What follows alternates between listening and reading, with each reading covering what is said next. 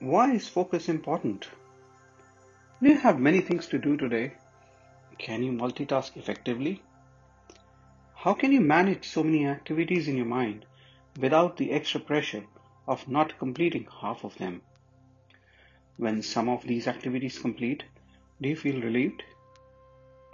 In today's modern era, we've been made to believe that everyone should do many things at once.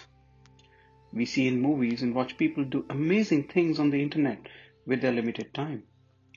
The constant information overload causes us to compare our lives with people whom we don't even know. We increase our wishes and desires. We start many things at once and later realize that we are different.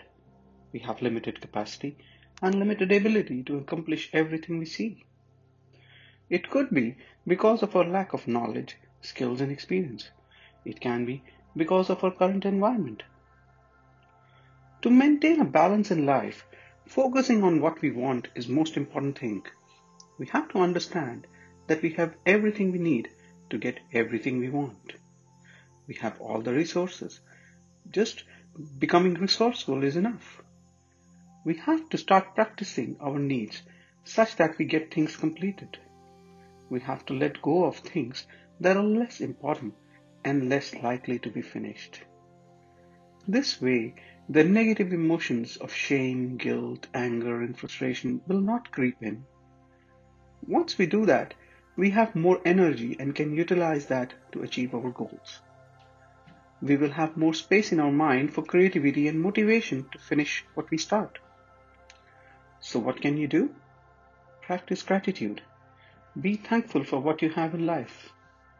Be grateful for your knowledge, skills, and experience you've gained over the years.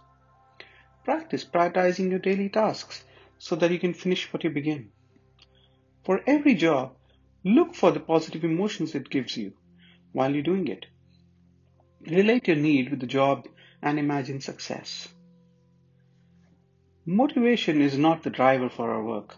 Instead, it's the outcome. It comes after you've already doing and completing the work you have started.